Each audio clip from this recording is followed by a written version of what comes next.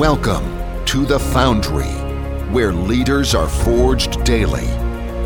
And now your host, George Roberts. Welcome back, entrepreneurs. Today we have Lee Johnson, co-founder of Value Investment Partners. Welcome to the show, Lee. Thank you for having me. Well, I'm excited to have you on the show, and I'd like to just jump right into it.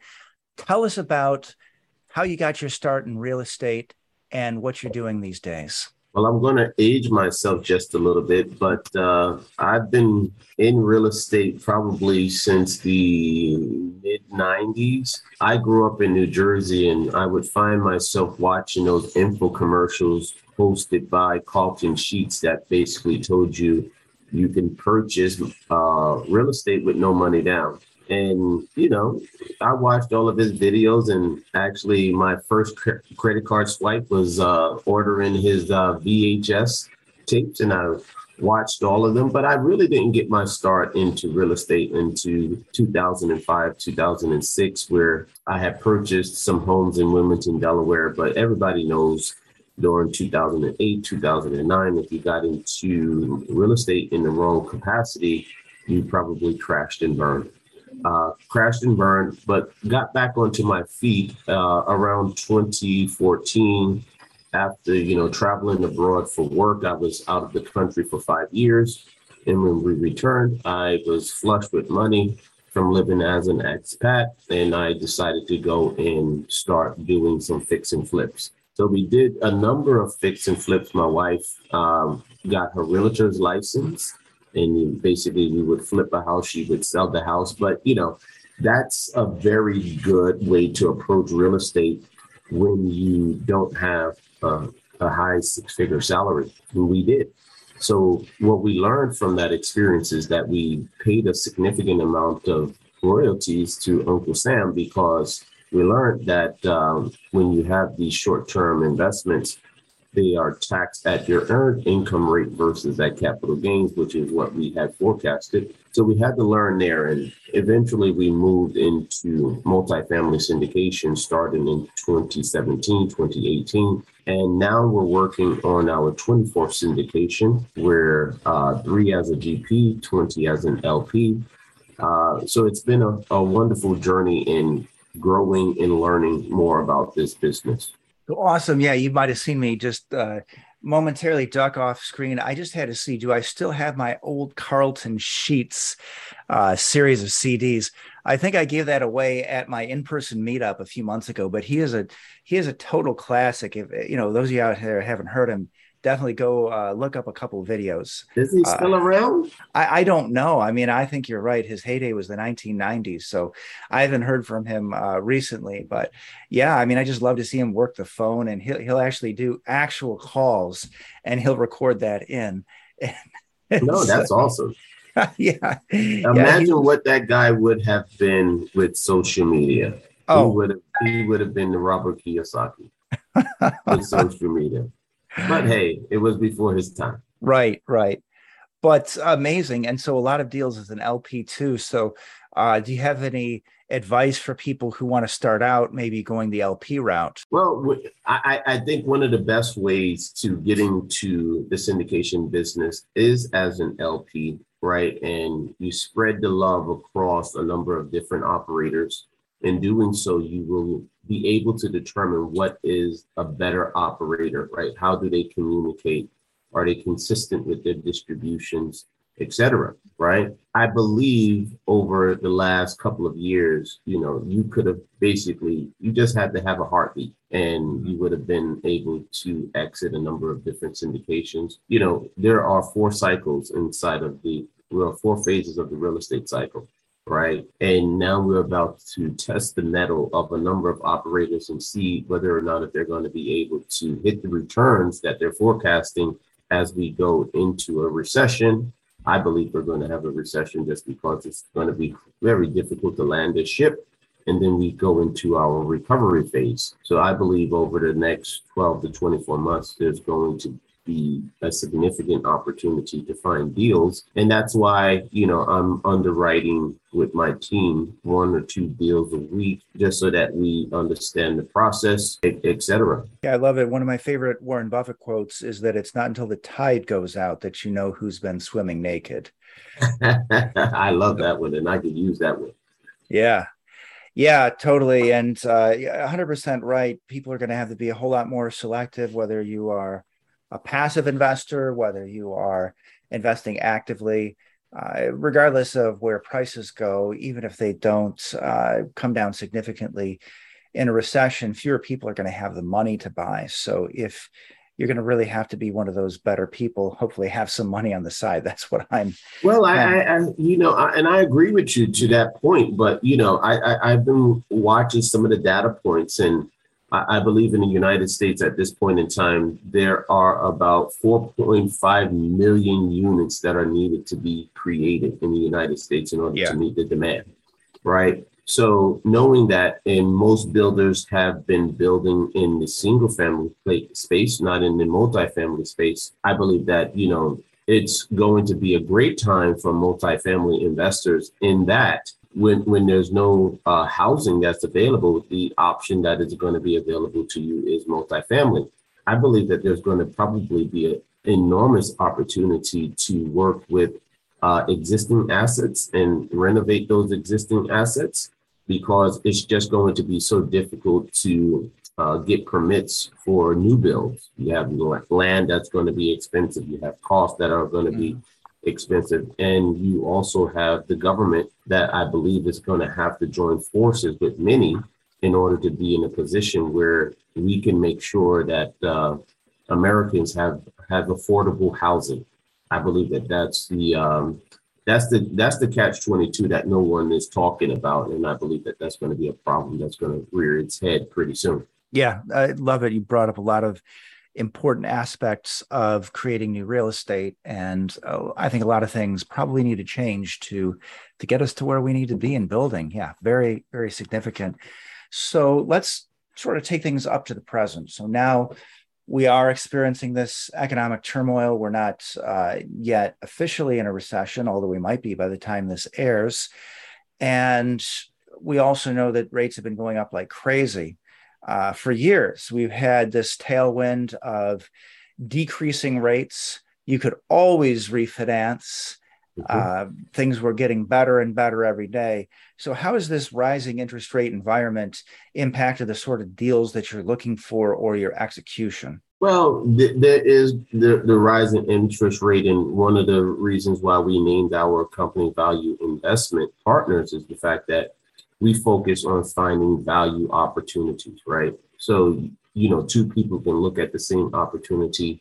One doesn't see the vision, whereas the other does. We're working on a deal right now where we're going to assume the loan, right? And that loan has a very low rate at this point in time. So there's a long interest only period as well. So one of the things that I've been talking to people about who are looking to acquire something is see if there's an opportunity to assume the debt. And if there is, that might be a way for you to go in. But I think, depending on what range of multifamily you're investing, if you're probably investing at $100 and below, you can probably get creative with the financing, right? But if you're at $100 and above, you just have to make sure that the deal pencils out with your conservative underwriting to make sure that you can maintain the property. Yeah, interesting that you're doing an assumption. That's something that used to be quite rare. I mean, in a declining interest rate environment for obvious reasons, but now that things are going the opposite direction. Wow. And those are not easy, as I understand. A lot of people say, wow, it's really hard to get one of those assumptions to go through. But I think what's changing now is the motivation. People have huge motivation to make that work.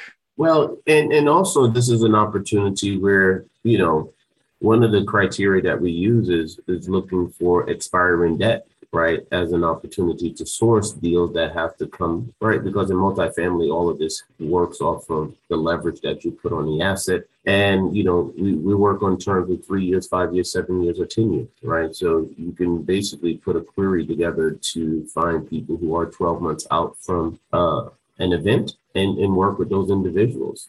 But there will be, even in, we're not used to it, but in the 80s, they had 17, 20% interest, right? And at that point in time, I'm sure deals were being done.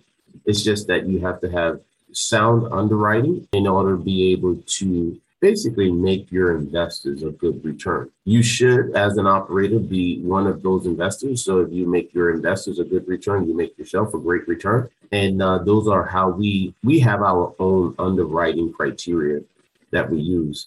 And what I tell people is the difference about us and others is that before we got into this business, we were investors first, right? We had to,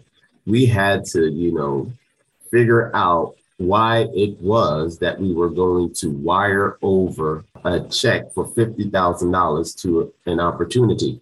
I'll tell you, my first deal were with an operator who's local to me, and I had $100,000 check. And we met in Panera Bread. We met in person because I wanted to see her face. And I can tell you, I handed the check over several times and I pulled it back just because at that point in time, I didn't know what I didn't know. Right. But that was in 2018. That deal is right now is on the market for sale.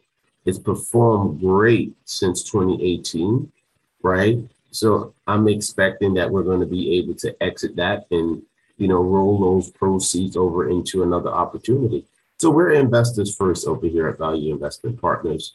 And that's the approach that we take it from. We don't take it from the operator approach first. We take it from the investor approach first. So one of the things that we are always looking to have is, does it have a preferred return? Right? We love preferred returns and typically walk past deals that don't have them. And that's just our criteria. It's what has worked for us. We've exited about 10 different opportunities at this point in time. Right. So the last 2 years have been very rewarding to us and to the investors who have come along with us. So we're going to try to keep that track record going as we go into this recession and recovery. And hopefully that we all win together. Yeah, I love the approach of investors first. Well put. So much you can learn from going into other people's syndications as a limited partner. You're going to see how people operate the deal, and you get to see the pain points too, right? You're going to see syndicators that don't communicate well and the troubles that causes. So good approach. I actually started to invest in apartments before I did passive investing, but I have invested passively before becoming a syndicator. So very, very highly recommended. Well, a lot of people, when I first started, I didn't know how to get into, I didn't know all about this, right? So we're in the Northern Virginia region where it's a tier one. So right now things are trading, I would say, at about $250,000 to $325,000 a door, right? That's not a place where a newbie can actually play. But prior to that, we were looking at Baltimore, we were looking at Fredericksburg, et cetera. We were looking to acquire an asset so that we could have the tax deductions that would be there from being an owner operator, et cetera. And we couldn't find a property that would pencil. So I found the Gene Tobridge's book.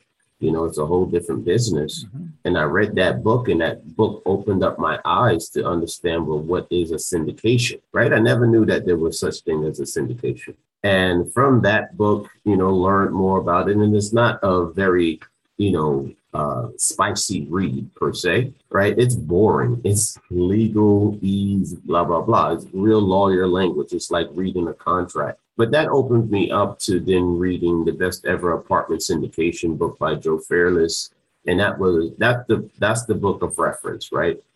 On my Kindle, it's always there. Anytime I need to figure out something, that's the book that I go to, right? But at that point in time when I started, I didn't know how to get in touch with an operator. So I was using Realty Shares, which is now defunct, to download and read PPMs. And when I first started out, I had told my mentor at that time that I had probably read about 50 PPMs. I would go on to Realty Shares. I would find a new investment. I would download the private placement memorandum and I would read it front to back. And I remember, when I attended the Best Ever conference before, I was talking to an operator and, I told her, wow, your PPM is very sophisticated, right? She had all of these different structures that were inside of it. And that was my entry into the business because an offering memorandum can say anything. It's the PPM where all of the details are buried. And you have to understand what's going on inside of the PPM, which is probably between 100 and 200 page document. But that's how you get your PhD in multifamily syndication, is by reading PPMs and knowing what's in there.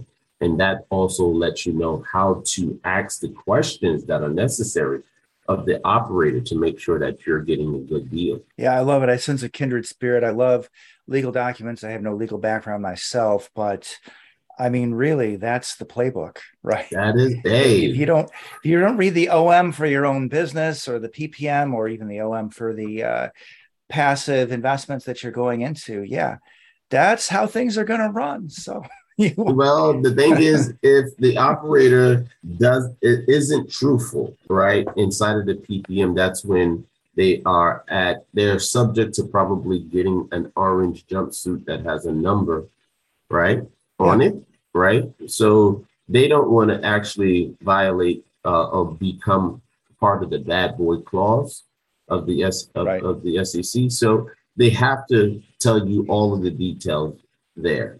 So I tell any new investor, make sure that the PPM is read, highlighted, and that you've reached out to the operator. They've addressed all of your questions and concerns right before you're moving into that investment. Because people are different when they have your money versus when they don't. Right.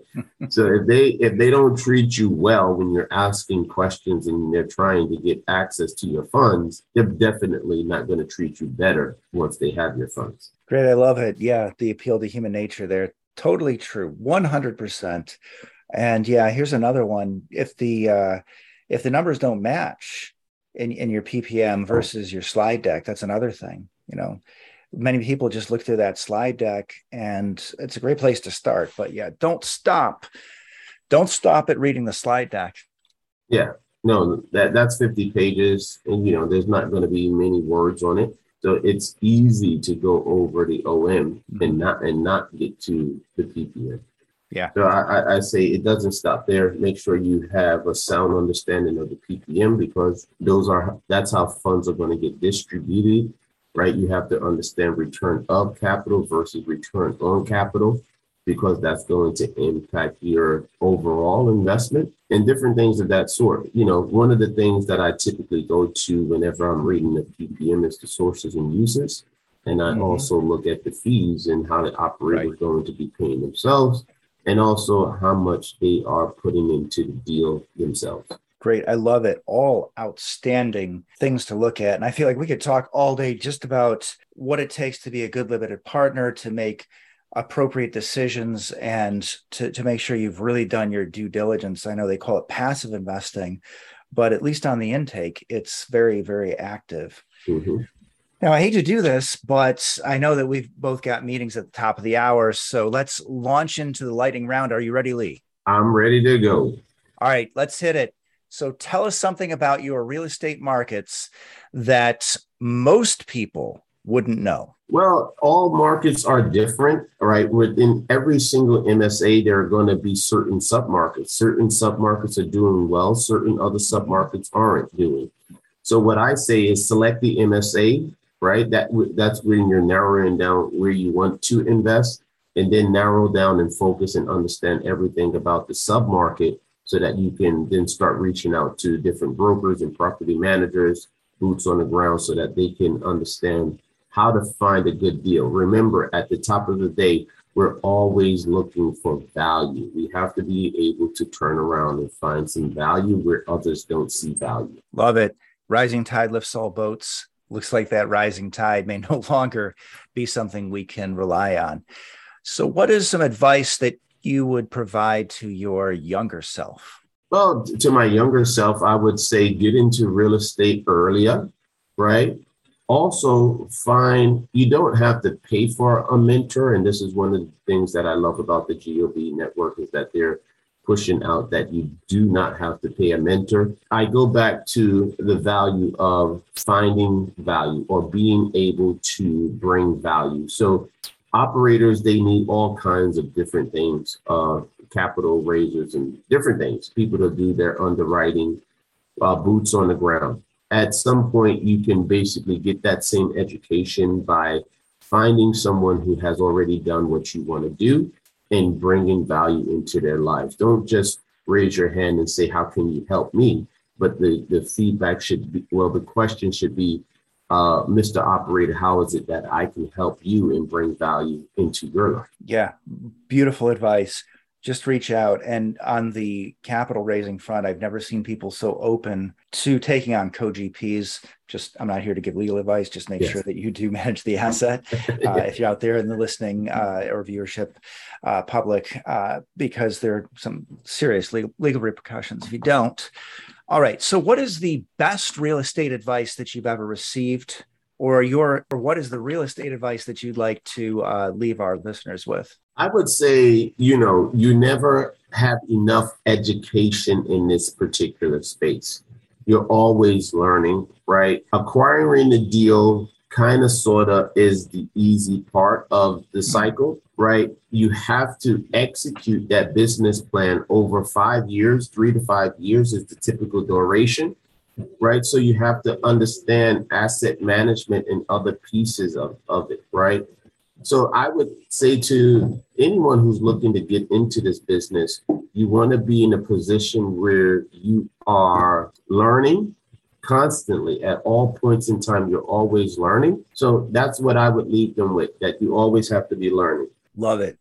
Sharpen the saw. Now, let's follow it up with the worst real estate advice you've ever received, or maybe if you could tell us about a misstep that you see people making that you'd like to help others avoid. Going with that person who says, trust me, right? I always follow what the old man said, trust but verify, right? So you have to do your own due diligence. I think that there's a quote out there that says a fool and his money is soon separated, right? So you do not want to be on the fool side of that equation, right? Read the PPM, learn about the operator, because it's going to be a relationship that extends for about 3 to 5 years. Get to know those people and make sure that you guys have the same values and operate on the same wavelength. Beautiful and very profound. And from that, we're going to go to the more whimsical side of things. And I've got my deck of magic questions here. So give a nod to the randomness of the universe. You can just tell me when to stop cutting the deck and we'll take whatever's on the top. Whoa, that's a huge deck. But go ahead. Let's stop now. What do we have? What's the biggest lie you told as a child? The biggest lie that I told as a child, I don't know. Maybe I wanted to be a firefighter or a police officer. I don't know. When I went to university, I took a test and it told me that I would be good at either chemical engineering or computer science. And that's how I started out my career. But, I guess as a child, we all have those little fantasies, and I wouldn't necessarily call it a lie. It's just that one of the things that I'm trying to teach people again is the fact that when we were in our youth, our dream circles were this big. But as we get older, our dream circles seem to get smaller, right? I want to impress upon people that they can actually dream big again, right? So this is all possible via real estate. And if I can do it, anyone can do it. And my goal and passion in life is having conversations with others who don't believe that it is possible and showing them that it is possible. Awesome. And can you name a book that has helped to forge you as a leader and as an entrepreneur, and why? Well, as a leader, right, the 5 dysfunctions of teams has helped as a leader. But I've also built my leadership prowess off of good to great. Right. You have to have the right people on the team in order to achieve the objective that you want to achieve. So good to great. When it comes to real estate investing, I've already mentioned the book, and I'll mention it again. The Best Ever Apartment Syndication book by Joe Fairless is one that I always have on my deck, but also as I learned the business, Best in Class, which is an asset management book, because that's going to be critical to executing the business plan. Awesome. Send us out with a quote to help forge our listeners as leaders and entrepreneurs. I would leave you with the Napoleon Hill. Could I leave you with two? Napoleon Hill always says anything that the mind can conceive and believe it can achieve, right? I have a quote right behind me, think you can, you're right. But a book that I want to leave you with, because I'm always reading and looking to learn, is Atomic Habits by James Clear. And, he says, you do not fail. You rise to the level of your systems, right? And it's all about systems, and you have to build out the habits and things of that sort, right? You do not fail to the level. You do not fail. You rise to the level of your systems, is the quote. I have it on one of my emails, etc. But it is there, and it has a lot of meaning when you think about the discipline that you need to enforce if you're going to do anything in life, right? Anything that you're going to do in life that is worthwhile in doing, right? You have to have discipline and consistency in order to do it. I just pulled up my email. It says here, you do not rise to the level of your goals. You fall to the level of your systems. So James Clear is out there. That's a book that I always have. I've read it a couple of times at this point in time, and I've read so many great books that, I'm now reading those great books multiple times over. Outstanding advice. Leaders are readers. And I think I see some work ahead for me on my reading list. I want to thank you, Lee, for coming to talk to our audience today. Just if you would send us out with where our listeners and viewers can reach you. You can always find us on LinkedIn. I've always been a professional for the last 24 years, and LinkedIn is my go-to platform. I am Passive REI Pros, right? Passive REI Pros. And you could always find us on our website, valueinvestmentpartners.com. Thank you. Thank you so much for coming to talk to our audience today. George, it was a pleasure, and hopefully I did a good job, and I'll be offered an opportunity to return. Oh, sounds amazing. You bet. Thank you, sir.